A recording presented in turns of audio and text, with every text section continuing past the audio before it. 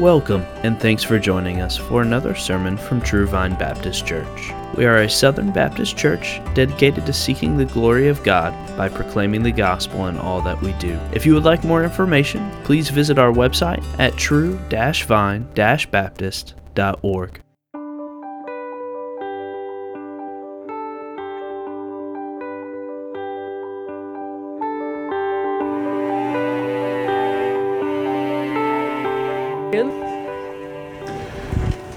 Romans chapter 10, we will read here in just a moment, verses 5 through 13. While you're turning, a couple of things. One is next weekend we will worship and celebrating the Lord's Supper together, so please be mindful of that and encourage the confession of sin throughout the week in preparation. One additional thing, I've been greatly encouraged by the crew that's been coming out on Wednesday nights for worship. It's been a pretty large group. I think there were a few Wednesdays ago that there was almost the entire church that came out on a Wednesday night. It was very encouraging. Kind of inspired me to take a sermon series that I was going to do on a Lord's Day sermon and bring it to a Wednesday night, knowing that it would have a great deal of, many ears would get to hear it. So coming up here in a few weeks, I'm going to begin a series on Wednesday nights in the law, and particularly looking at some of those difficult parts of the law at Sinai, the law of Moses. Some of those parts of the judicial law, for instance, that when you're reading, there are some parts of that law that by our modern day sentiments make us squirm a little bit and think, how is this righteous? Well, we're going to take a look at some of those things. I found with many of them 5-10 minutes of explanation, and they can make sense. We're going to take a series through some of those, and I'm commending you, encouraging you to come on out and to benefit from the labor that's going to go into that work. Romans 10. Let's begin in verse 5. We looked at the first point last week in verses 1 through 4. 5 through 13 is the second point of the text. Let's read it. For Moses writes that the man who practices the righteousness, which is based on law, shall live by that righteousness. But the righteousness based on faith speaks as follows. Do not say in your heart, who will ascend into heaven? That is to bring Christ down. Or who will descend into the abyss? That is to bring Christ up from the dead. But what does it say? The word is near you, in your mouth and in your heart. That is the word of faith which we are preaching. That if you confess with your mouth Jesus as Lord and believe in your heart that God raised him from the dead, you will be saved.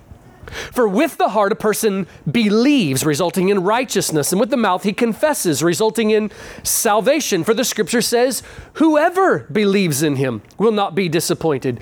For there is no distinction between Jew and Greek, for the same Lord is Lord of all, abounding in riches for all who call on him.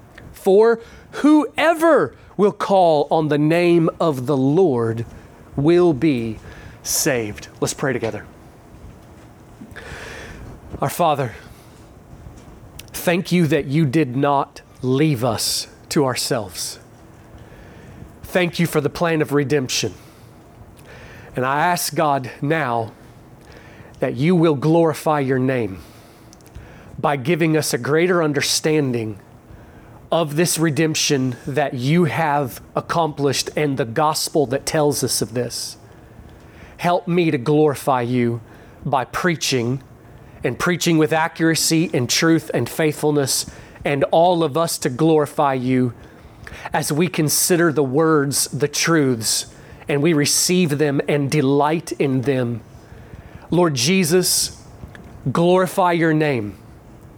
Help me to glorify you by preaching of what you have done, the glorious message, and all of us to worship you and exalt you by hearing of what you have done, delighting, rejoicing, believing, worshiping you.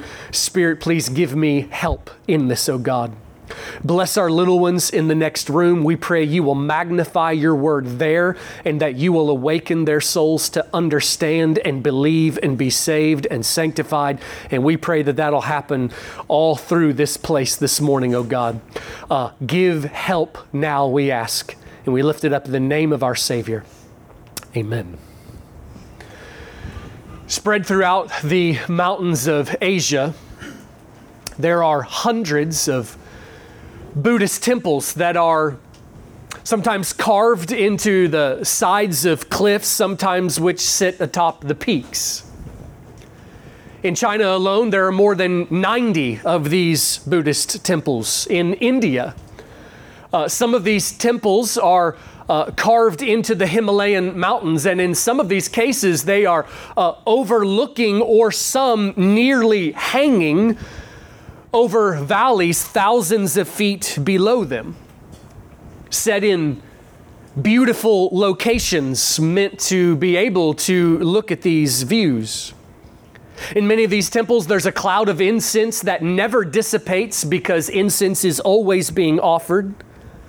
Some of these temples were built a full 1,000 years ago and constructed with craftsmanship that by modern day standards would take many millions of dollars in order to accomplish. One of the most remarkable of these Buddhist temples sits at the top of, and I'm sure I won't get this pronunciation correct, but the Fanjingshan Mountain in China. Now, this mountain is not like what your mind may picture when I say the word mountain and you picture maybe a pyramid shape. This mountain is very different. This has a almost sheer vertical rise going straight up. Such a steep incline that no vehicle or animal can ascend to the top of this. It has to be traveled by foot, and those which visit must climb 8,888 steps to come to the top. 8,888 steps switchbacking up this almost vertical rise in order to reach the top. And then if you come to the top, there are monks who live in these mountains who have devoted their existence to enlightenment. Enlightenment. These monks may spend a lifetime living up on top of a mountain, all of their effort, all of their life devoted to this meditation, pursuing some secret wisdom, trying to come to enlightenment. Every year, many millions visit these temples. That's a real number, by the way. That's not me just like throwing out an exaggerated something there. No, there's actually one temple in China that receives 2 million visitors a year. You spread throughout these hundreds of temples. There are many millions who visit, and of course, a great deal of them are there just as tourists and wanting to see cool sights. But a great many millions of them travel there trying to seek a little slice of enlightenment themselves.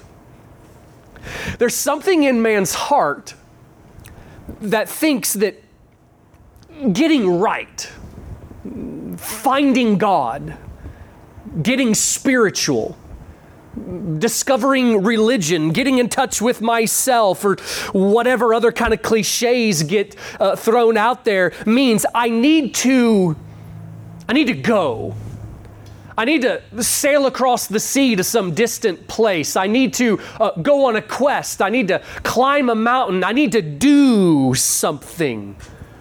I need to climb the 8,888 steps and visit with these monks who have totally figured out this enlightenment thing. Sail across the sea to find some secret wisdom. I need to go.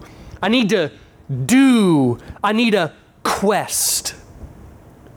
And that is why the offer of the gospel, that the salvation that has been purchased by Christ is available to you not by going, not by questing, not by doing, but by receiving. Receiving on the basis of faith is seen as foolishness by the world. Romans 10 says, do not say in your heart, I need to go, I need to climb, I need to sail, I need to do. Instead, salvation is near to you. It is as near to you as the words of the gospel that you hear. We have been working through this section here, and last week we saw the first point of chapter 10 in verses 1 through 4 in showing us that you must be righteous to be right with God in order to have eternal life. But you and I have not been able to accomplish righteousness by our own works, by our own deeds, but there's a righteousness available to you. There's a right standing that is available that you can receive, and receive it by faith. Point number 2 in verses 5 through 13 builds on that previous point to say, therefore, okay, so building on the previous point, because salvation comes by faith, righteousness is available to you by faith, therefore, whoever believes, anyone who believes, all who believe, anywhere they believe, on the Lord Jesus will be saved. So we're going to spend this morning working through this second point. If you want to write it down briefly, it would be, therefore, whoever believes in the Lord Jesus will be saved. And we're going to spend our time, I'm going to work us through these verses so that we come to understand it. So back up to verse 5 again, and let's make our way through. Here is the argument of verse 5. Moses wrote in the law, so the law at Sinai, the law of Moses, that whoever would keep the law, whoever would be righteous by perfect and full and complete law keeping without ever stumbling, that person would indeed live by that righteousness. So where is it that Moses said that? Well, it actually comes up several times in the Old Testament. I'm going to jump to Leviticus 18 for a moment. You can jump there if you want, but I'm just going to read a passage. Leviticus 18, the first 5 verses. This is one place he says it. I'll read a little bit further just to get a bit of context. It's verses 4 and 5 that specifically emphasize it. But starting in verse 1 there, then the Lord spoke to Moses saying, "Speak to the sons of Israel and say to them, I am the Lord your God. You shall not do what is done in the land of Egypt where you lived, nor are you to do what is done in the land of Canaan where I am bringing you. You shall not walk in their statutes. You are to perform my judgments and keep my statutes to live in accord with them. I am the Lord your God." And then watch the emphasis on the word live here in verse 5. "So you shall keep my statutes and my judgments by which a man may live if he does them. I am the Lord." There's other places in the Old Testament where that exact same message is told. Ezekiel 20, it comes up again in the prophets, for instance, that God said that this is the equation. Keep my law and live. Man in our prideful arrogance hears that and goes, sweet, got it. What the Bible goes to show us though is, no, you may have misunderstood what I said. I said, keep my law and live. And by keep, I mean all of my law. Paul makes this point in the New Testament numerous times. One of those places is in Galatians 3. If you remember in Galatians, it's ironically a situation where there was a group of Christians who had believed in the Lord Jesus, but the Judaizers, those heretics, had seduced these Christians, at least some of them, to fall to an error. And so they believed on Jesus. These were Gentile Christians, and they wanted to place themselves underneath the law, place themselves underneath the covenant of the law at Sinai. And so Paul makes the argument to them, you want to place yourself under the covenant of law? Okay, go ahead and try. But here's something you need to know. If you're going to be under the covenant of law, you are obligated to keep all of it. If that's where you're going to get your righteousness, then you have got to be all the way complete. So in Galatians 3, Paul quotes Deuteronomy 27:26. And I do want you to remember, at least the chapter, Deuteronomy 27. Let me read it to you. "Cursed is everyone who does not abide by all things written in the book of the law to perform them." And Paul emphasizes that all. If your righteousness is going to come from the law, then it has to be a law keeping that keeps every jot and tittle, every single command down to the smallest that is thought of, and reaching, accomplishing the full measure of what each one of those commandments would be, like love the Lord your God with all your heart, soul, mind, and strength. So we got to clarify here so that it is abundantly clear. The law keeping that God demands is perfect law keeping. Now, if you're new to studying the Bible and you're just joining us, you may be really depressed right now, okay? Because you're thinking, number one, modern man wants to cry out and say, that's not fair. That's not fair, okay? God should only give the standard that I say that he should. Do you see a problem with that? Okay?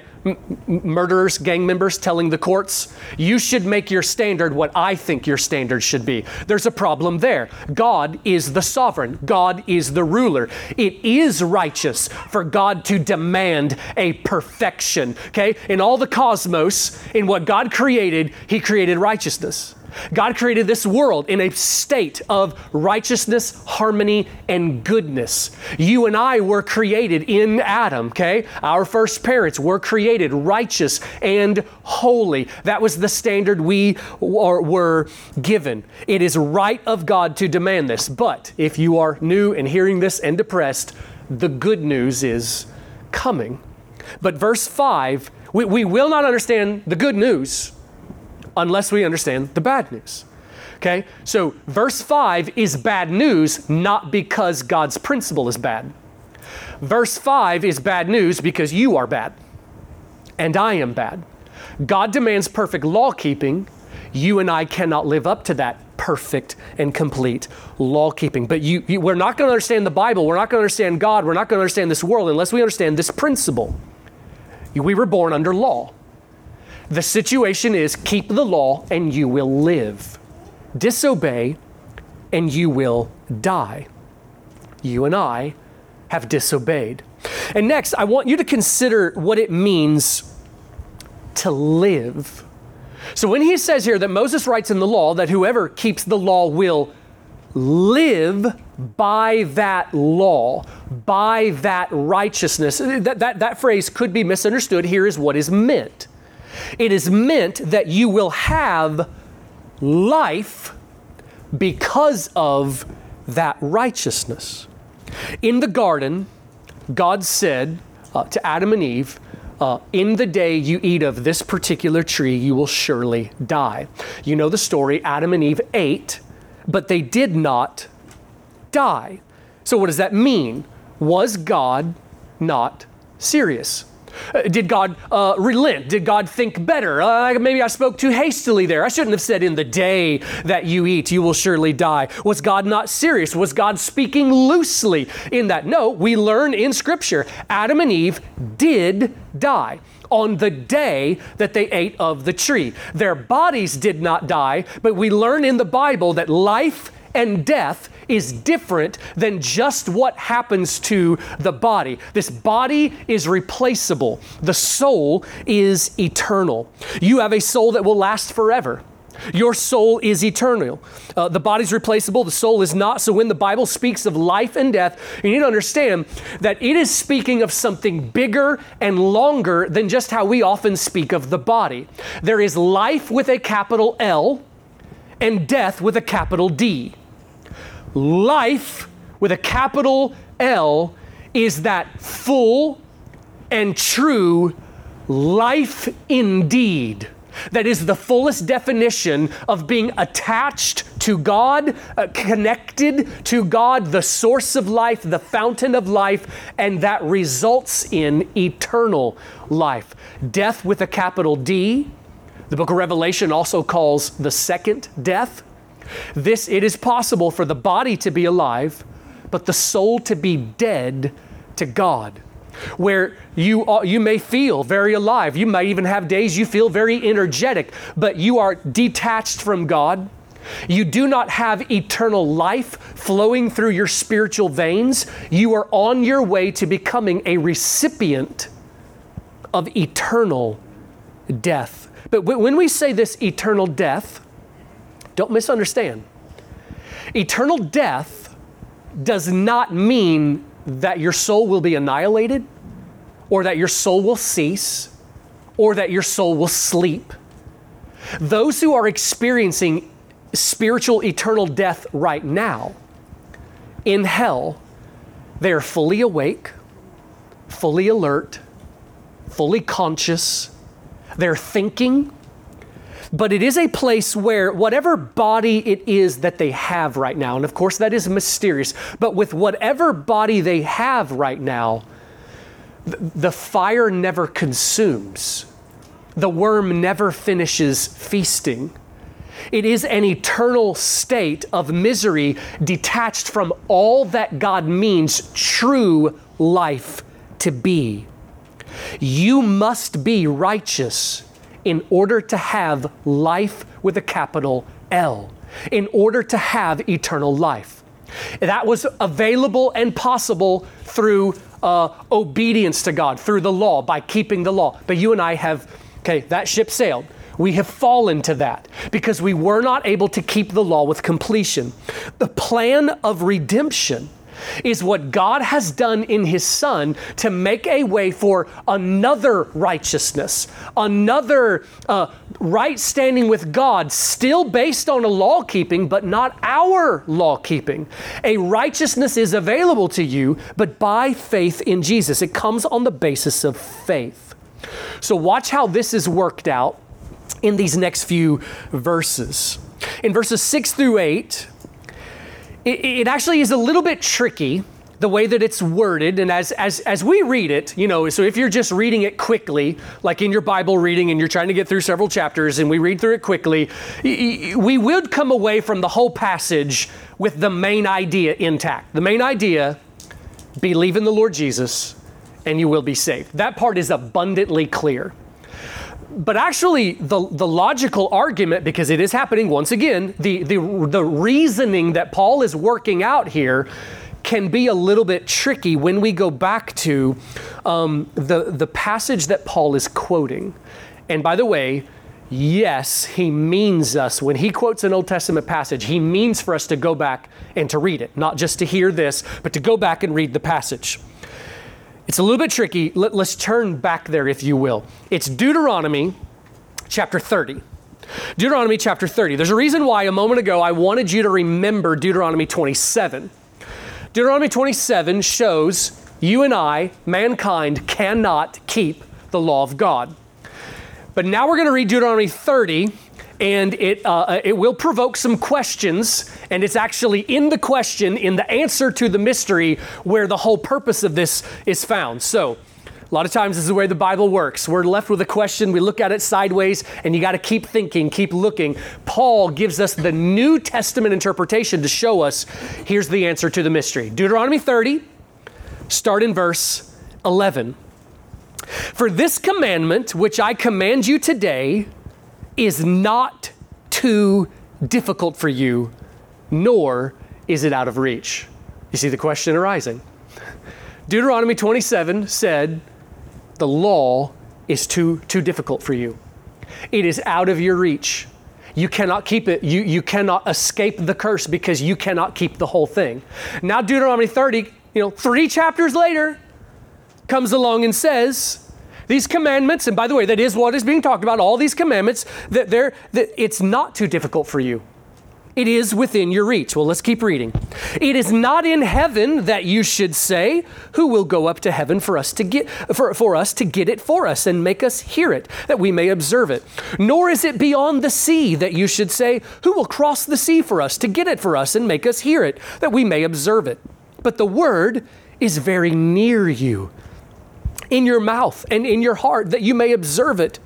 See, I have set before you today life and prosperity, and death and adversity, and that I command you today to love the Lord your God, to walk in his ways and to keep his commandments and his statutes and his judgments, that you may live and multiply, and that the Lord your God may bless you in the land where you are entering to possess it. But if your heart turns away and you will not obey, but are drawn away and worship other gods and serve them, I declare to you today that you shall surely perish. You will not prolong your days in the land where you are crossing the Jordan to enter it and possess it. I call heaven and earth to witness against you today that I've set before you life and death, the blessing and the curse. So choose life in order that you may live, you and your descendants.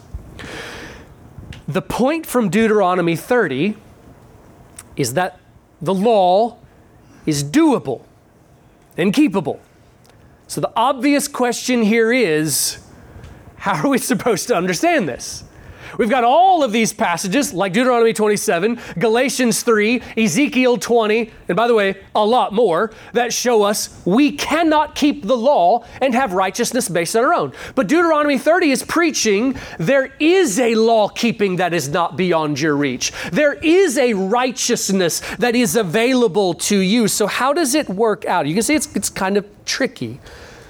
The Bible actually does this kind of thing a lot. It really does. A mystery in the Old Testament, something that seems like a contradiction, is left a mystery in the Old Testament, and it's not till Christ came and pulled back the curtains and the New Testament shows us how these things are worked out, that the mysteries become clear. This is exactly like, okay, I'm going to take a parenthesis here. This is exactly like another Old Testament mystery. This is exactly like that time that Moses prayed and asked God to show him his glory. God said to Moses, "No man can see my face and live, but I will let you see a portion of my glory. I'll put you in the cleft of the rock. I'll pass by. You can see a part and I will speak my name." So this happens. God passes by and God speaks his name and God says, "The Lord." Okay, so this is the divine name, Yahweh. The Lord God, compassionate and gracious, slow to anger and abounding in loving kindness and truth, who keeps loving kindness for thousands. Now listen to these last two phrases that I'm going to tell you. Who forgives iniquity, yet he will by no means leave the guilty unpunished. Now how do those last two phrases synchronize together? He forgives the iniquity, but he will not leave the guilty unpunished. How can those two things be true at the same time? Okay, this is one of those Old Testament mysteries, and the answer is Christ. The answer is Christ. Because in Christ, our guilt is removed, and therefore we are no longer guilty before God. God can both forgive iniquity and also not punish the guilty in that sense. That our guilt is removed from us. Moments like that are all over the Old Testament. A mystery and two things that seem like they would be a contradiction. But we see in Christ how they are solved. What Paul does in Romans 10 is, in a sense, he takes Deuteronomy 30 and he preaches it and shows how it is fulfilled and how Christ has brought the answer to the mystery. So here's how it works. You, by your own strength and left to yourself, you cannot keep the law. Deuteronomy 27. You cannot keep the law, and if you do not keep the law, you have no righteousness. If you have no righteousness, you are doomed. But Deuteronomy 30 says there is a law keeping that is available to you. There is a righteousness that can be yours. It's within your reach. It's not too difficult for you. Now, pause there for a second. That in itself could be misunderstood. Okay? Moses says there's a law keeping that is available to you. It's not too hard for you. That could be misunderstood. Somebody could rip that out of context and basically say that it's saying what popular religion says. Popular religion right now basically says everybody's okay because everybody's good. We can all be good enough. Just try. Just be sincere. That kind of thing. But that's not what's being taught. We have all these passages that showing you and I do not measure up. There is a law keeping that is within your reach. So what is it? What must I do? This is the question everyone should be asking. This is what the rich young ruler asked Jesus. This is what the Philippian jailer asked the apostles. This is what anyone awakened to even an ounce of wisdom ask. What must I do to have eternal life? And here's where man's heart goes. Do I need to slay a dragon somewhere to save a bunch of people? Do I need to climb some mountain to find a secret enlightenment? Do I need to sail across the sea to find some secret wisdom to bring it back? Do I need to rescue a certain number of orphans? Do I need to pray a certain number of times, attend church a certain number of days? Is there a certain number of good works whose weight I must accomplish? And the answer is no, no, no. God does not require you to slay a dragon, rescue a certain number of orphans, say a certain number of prayers. Salvation is near to you. It's near to you. It is as near to you as the words on your lips and the words you hear in your ears. You do not need to say to yourself, I need to ascend up into heaven to find this secret righteousness and bring it down. You do not need to do that. And do you know why? Because heaven came down to you. You do not need to say to yourself, I need to descend into the abyss, the secret parts of the earth. And there were, Greek stories about this kind of thing, descending into the lower regions in order to bring up some secret righteousness or something. You do not need to say to yourself, I need to descend. Do you know why? Because the grave rose up. Heaven came down and the grave has risen up. Incarnation, resurrection. Incarnation, Jesus, the divine Son of God, took flesh and descended, left the throne to come to the earth. Incarnation. And then resurrection. Jesus, the Messiah, who died as the guilt offering for sin in order to make atonement, rose from the dead after accomplishing redemption. Heaven has come down and the grave has risen up in the person of Jesus. And what do both of those directions have in common? Heaven came down and the grave has risen up. What do both of those directions have in common? They've come to you. So in other words, do you hear the message? You do not need to say to yourself, I need to go. Salvation is near to you. If you are hearing these words this morning, these words of the gospel, our message to you is the message of the Bible, and the message of the Bible is not a big pep talk to say, listen, you need to go perform a whole bunch of righteousness starting now. So I'm going to get you fired up. You're going to walk out these doors. You're going to go on with your life, and you're going to do good deeds, good deeds, good deeds, and then accumulate a big weight so that you will be right with God, and then you will be saved. The message of the gospel is you can be saved right where you are right now. Hear the words. Words. The message of the gospel and believe. Trust in the Lord Jesus by hearing of the message of Jesus and you will be saved. That is the good news of the gospel. That is the good news of the gospel. It is not a call, go ascend the 8,888 steps and find a secret enlightenment. There is a law keeping that is available to you. It is the law keeping of Jesus. It is significant that Jesus lived as a man, that he did not come to the earth for merely one day to die for atonement.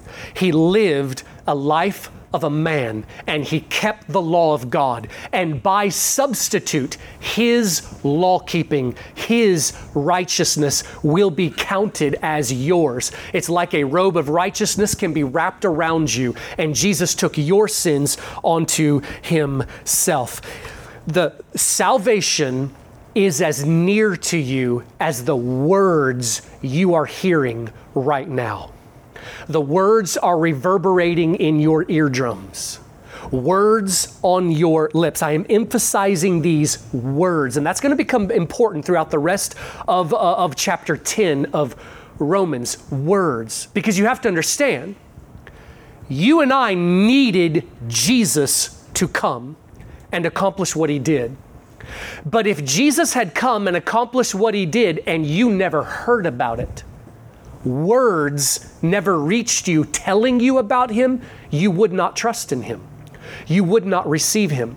So you and I have needed both Jesus to come and the message of the gospel to reach your ears. The words that you hear, by the way, you can't get closer than the words in your ears and in your lips. How close is salvation to you? The next county over? The next country? It's as near to you as the words in your ear. The words on your lips. They are the words of the gospel. The words of the message of Jesus. Words that you hear and believe. This is what is being preached. Jesus is the missing piece that makes sense of every Old Testament puzzle that was once unfinished and unrealized. And what Paul does in Romans 10 here is he preaches Deuteronomy 30 and shows it's Christ, it's Christ, it's Christ. That's how there's a law keeping available to you. And then notice verse 8. As he says it, but what does it say? The word is near you, in your mouth and in your heart. And then look at this last phrase here. So this last phrase is not Paul quoting Deuteronomy 30. It's him preaching an interpretation of this. That is, and I picture Paul shouting at this moment, okay? Remember that the book of Romans was given by dictation. Paul spoke it, and Tertius, one of the workers with him, he wrote down what Paul would speak. I picture Paul shouting this at this moment. That is the word of faith which we are preaching. That's the word you must hear. It is the message of the gospel. So 6 through 8 is preaching this message of salvation by faith and doing so from the Old Testament.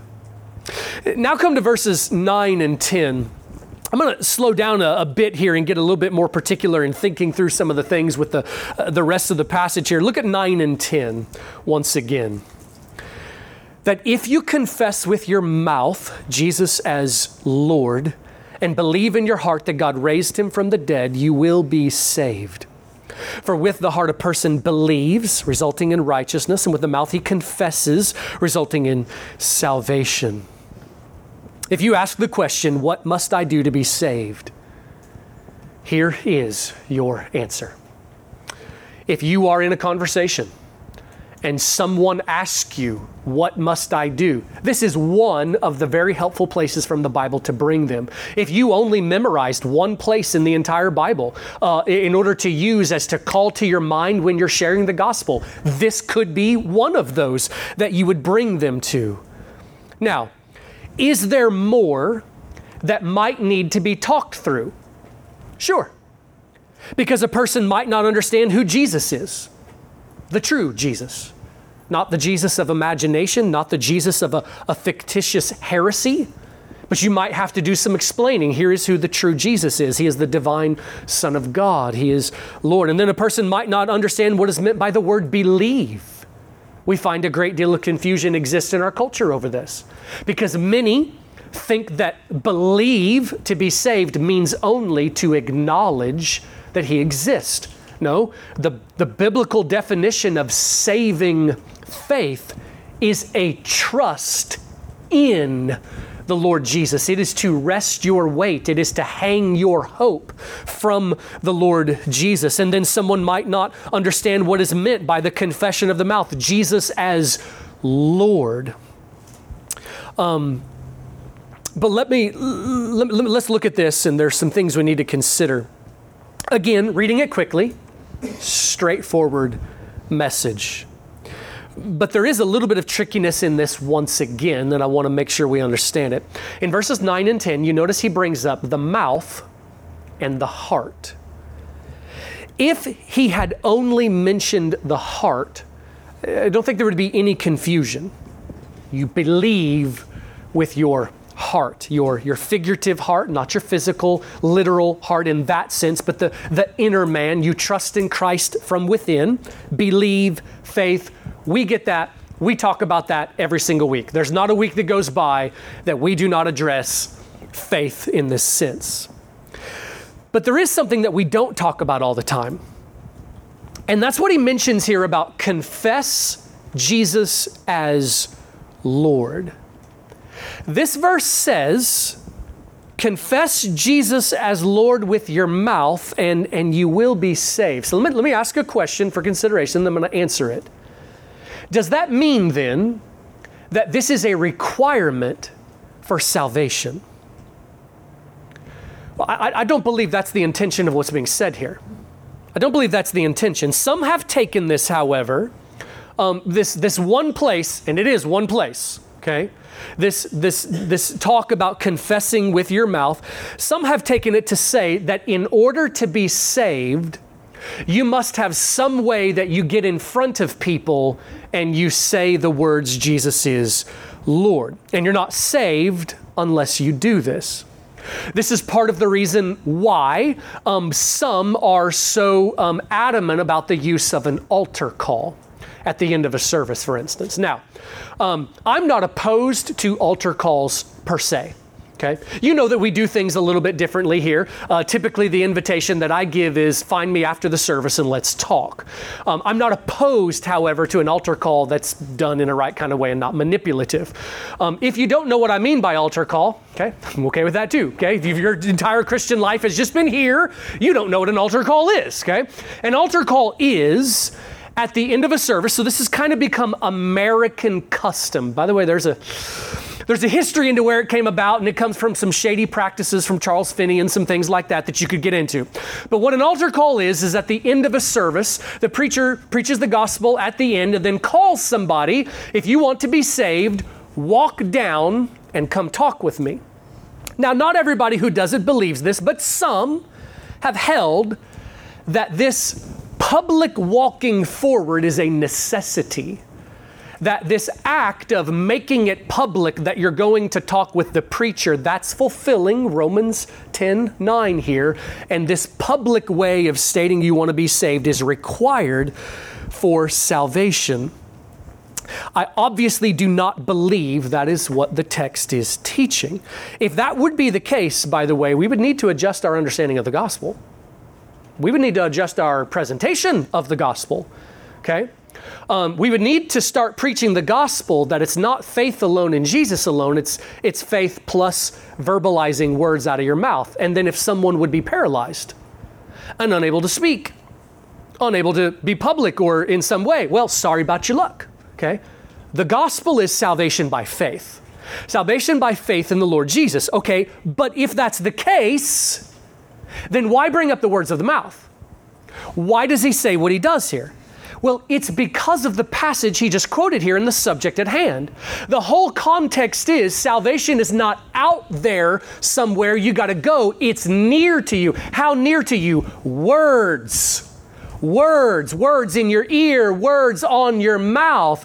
He's not preaching that confessing something with your lips is a requirement for salvation. But what he is preaching is that the word is near to you as words in Deuteronomy 30 brought up, near to you in lips and in ears. And what are these words that ought to be rattling in our ears and on our lips, though not a requirement for salvation, but must be believed?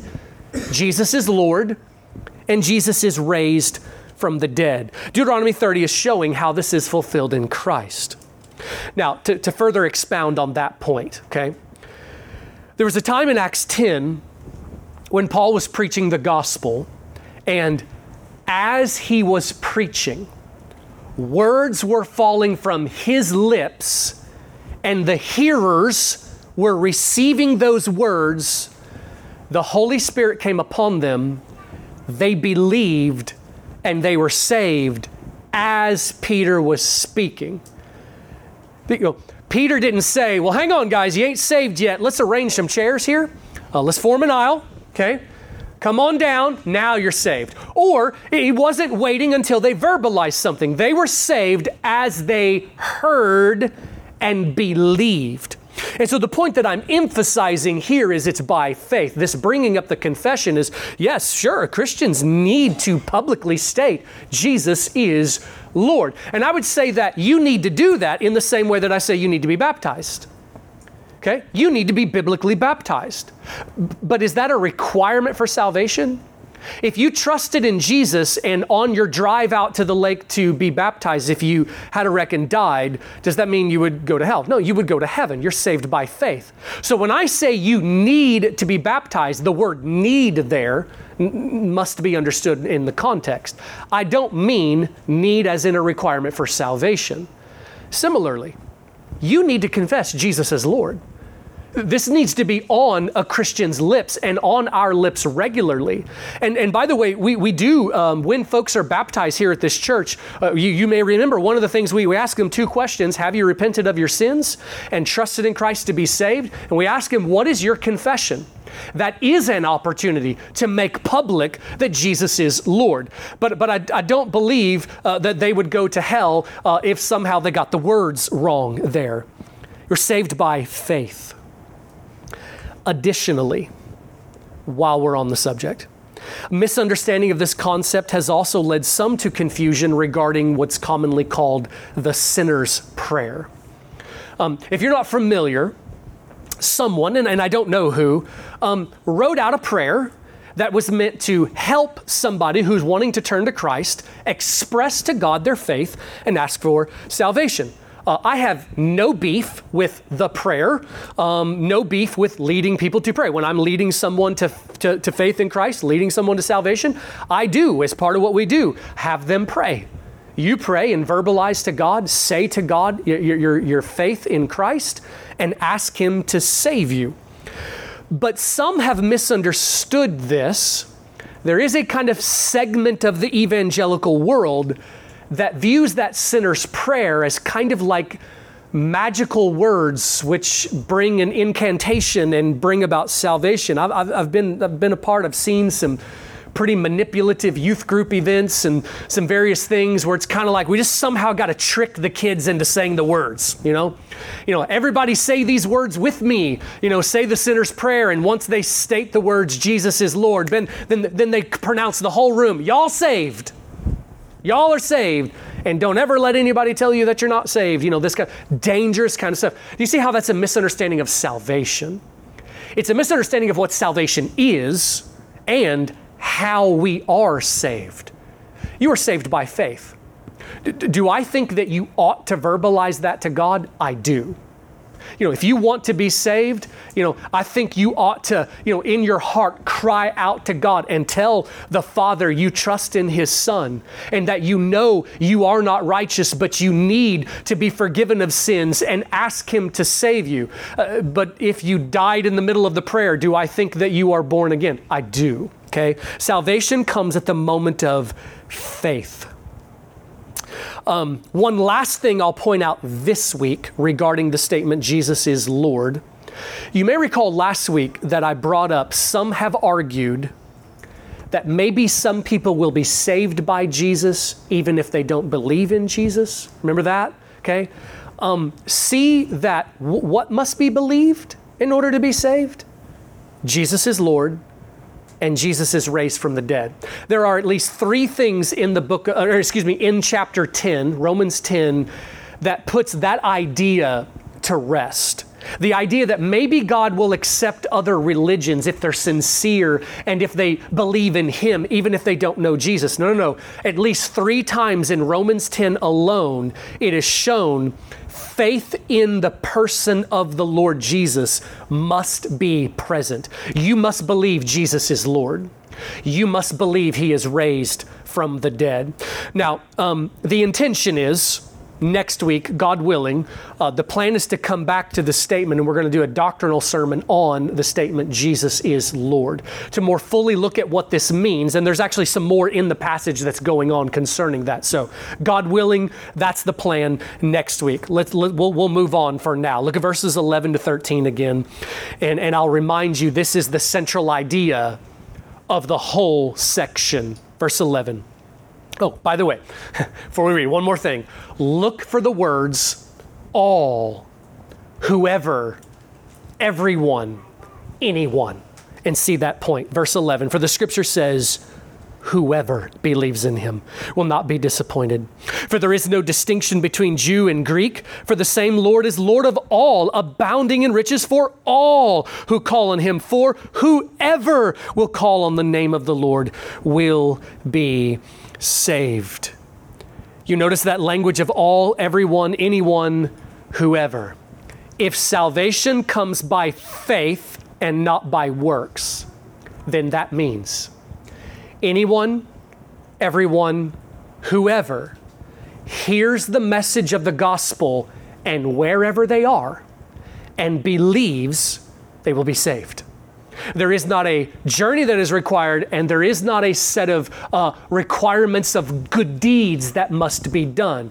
Anyone, everyone, all, whoever, and wherever they believe, they will be saved. I want you to see that there is a wideness to the love, mercy, and grace of God. There is a wideness. There is an invitation to all the ends of the earth. Now, that language that I just used there, the wideness of God's love, that has been misused.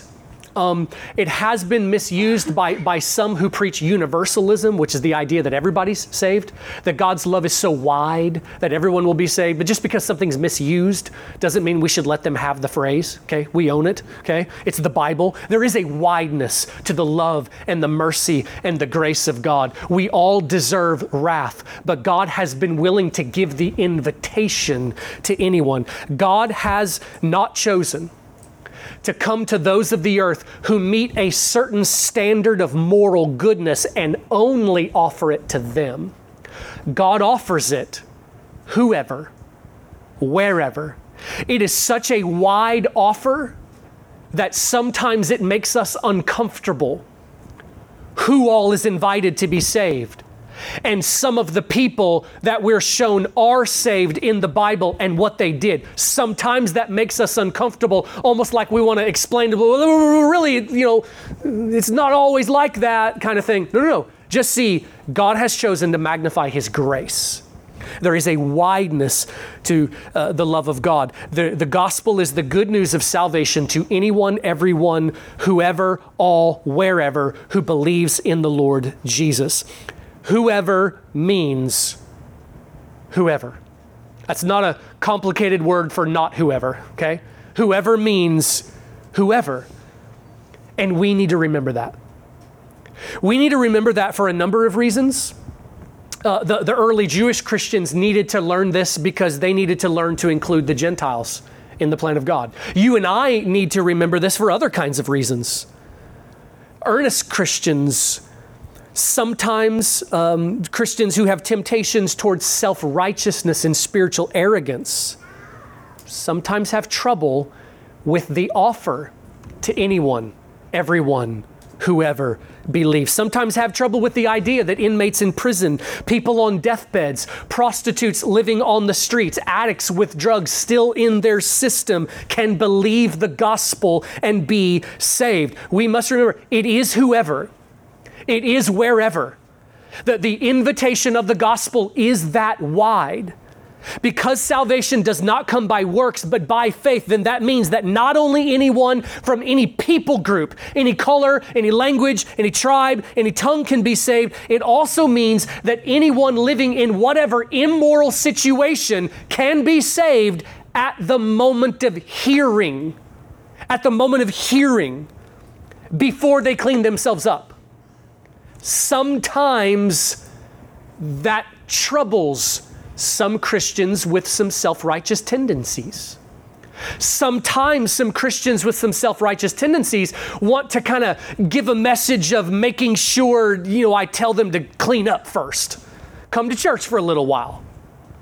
Get rid of your sin. Then you can be saved. But we need to understand that is a skewed gospel. So, we bear this in mind. We got to understand dangers on both sides of a skewed gospel of not tough enough versus too tough tenderness, toughness, all these kinds of things. So understand this. We bring this up pretty often. A gospel that does not explain repentance, what it means to turn to Jesus in faith, which means an inner decision first to leave sin in the heart, repentance. A gospel that doesn't explain repentance is a skewed gospel. But another direction, it is a skewed gospel to not believe that a sinner can be saved even the moment that they hear it. I love the example that we have in Zacchaeus. Zacchaeus got saved on the way to his house. Zacchaeus got saved before he ever did one good work. Zacchaeus believed in the Lord Jesus. He turned and made a conclusion in his heart, a decision of repentance in his heart that I'm going to make right. I'm going to pay back those people that I wronged. And Jesus said, pronounced him, today salvation has come to this man's house. He had not paid back a single penny yet. But what had happened? He believed, and it was a submissive, repentant, true, saving faith. He hadn't done one good deed yet. He hadn't cleaned up his life yet. There was a conclusion to do so. There was a turning of true faith in his heart, but he hadn't done any cleaning up yet. So when we understand the gospel and share the gospel, it does need to be the accurate gospel. We do need to explain the necessity of repentance. But we also need to show and believe this person can be saved right now. Guys, this isn't just the kind of thing that throughout history I could give you a couple few examples of people who've been saved out of really bad circumstances. It's every week. It's every week in this world. Convicted felons in prison get saved. Prostitutes on the street trust Christ. Children from homes so broken that by all human accounts we think that they might turn out to be serial killers, God draws out and they trust Jesus. Even within this one little local church, there is quite a bit of example of the remarkable grace of God to save us out of who we used to be and situations we were once in. I wish I could tell you every story, but that would involve breaking confidence and things, and you understand that. But let me say this, Christian, every once in a while, be open about those things. Don't hide in shame from some of those things of who you used to be. Don't hide in shame. You are magnifying the excellence of God's grace by letting people know, this is who I used to be. This is what God saved me out of. Magnify His grace.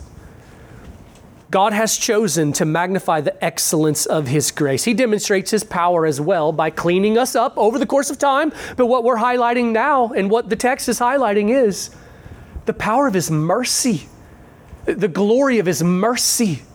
The call is to believe now. This invitation for anyone to come and believe means there is acceptance that sinners can have that might make you uncomfortable at times. You need to believe that every sin will be forgiven except one, blasphemy of the Holy Spirit. And what that means is murderers, yes, rapists, yes, child molesters can be saved at the moment of faith. Believe me, that's the stuff I don't want to bring up. I know that's uncomfortable to bring up. I'm a dad. I get angry over that. And by the way, so that we clarify, it is a right thing to be angry over those kinds of things and want justice. Okay? It is a right thing for us to call our civil law to stop being so pansified and to start executing lashings, castration, death penalty where the law of God would show that that is appropriate. But understand that there is a difference between civil law justice and the offer of forgiveness in the gospel. Okay? A Christian judge can give a sentence that is righteous, but that would be painful, and then right after the trial, share the gospel with the convicted felon and give the offer of salvation. Okay? We must fulfill civil law justice, but we must also extend the gospel of grace and make clear, whoever believes, and all sin will be forgiven, except one, blasphemy of the Holy Spirit, which is a very volitional kind of raising the fist in objection to the gospel. So our announcement to the world is that Jesus is Lord and Jesus is raised from the dead. You must be saved. This Jesus is the only one who can bring you to the Father. He is the only one who can give you the right standing that you need. Believe. Trust in Him. Hang your hope from the Lord Jesus and not from any of the other things we're always tempted to hang our security from. Don't find your security. Don't hang your hope from your money or all of the other kinds of things floating around, all the talk and all the temptations that are there, hanging your security and your hope from your guns or your president or your vaccine or your ivermectin or leaders that you think if this one was in office, everything would be okay. Stop trusting anything earthly. Stop trusting anything earthly for your ultimate security and trust Christ. There is a righteousness you need, and it is in Him alone. Invitation that I give to you is if you would like to talk more about this, find me after the service. If you want to ask questions, see more from the Bible, or somebody to pray with, find me, and I'd love to do that. Let's close in prayer. Father in heaven, we magnify you and thank you for what you have done. Lord, I pray, give us fuller and deeper understanding of your gospel, and I pray that it will inspire and strengthen us, oh God, that we will live as people set on fire with zeal, with love for you, with evangelistic hearts. Help us, God, we pray. Please give us your blessing as we're going to dismiss. Help us to go out and live this week for your glory. We pray this in Jesus' name. Amen. The Lord bless you. You're dismissed. Thanks for listening, and we hope you enjoyed this week's message. Tune in again next week as we continue through God's Word at True Vine Baptist Church. We also invite you to like our Facebook page, follow us on Twitter and Instagram at TrueVineIND, or visit our website at true-vine-baptist.org.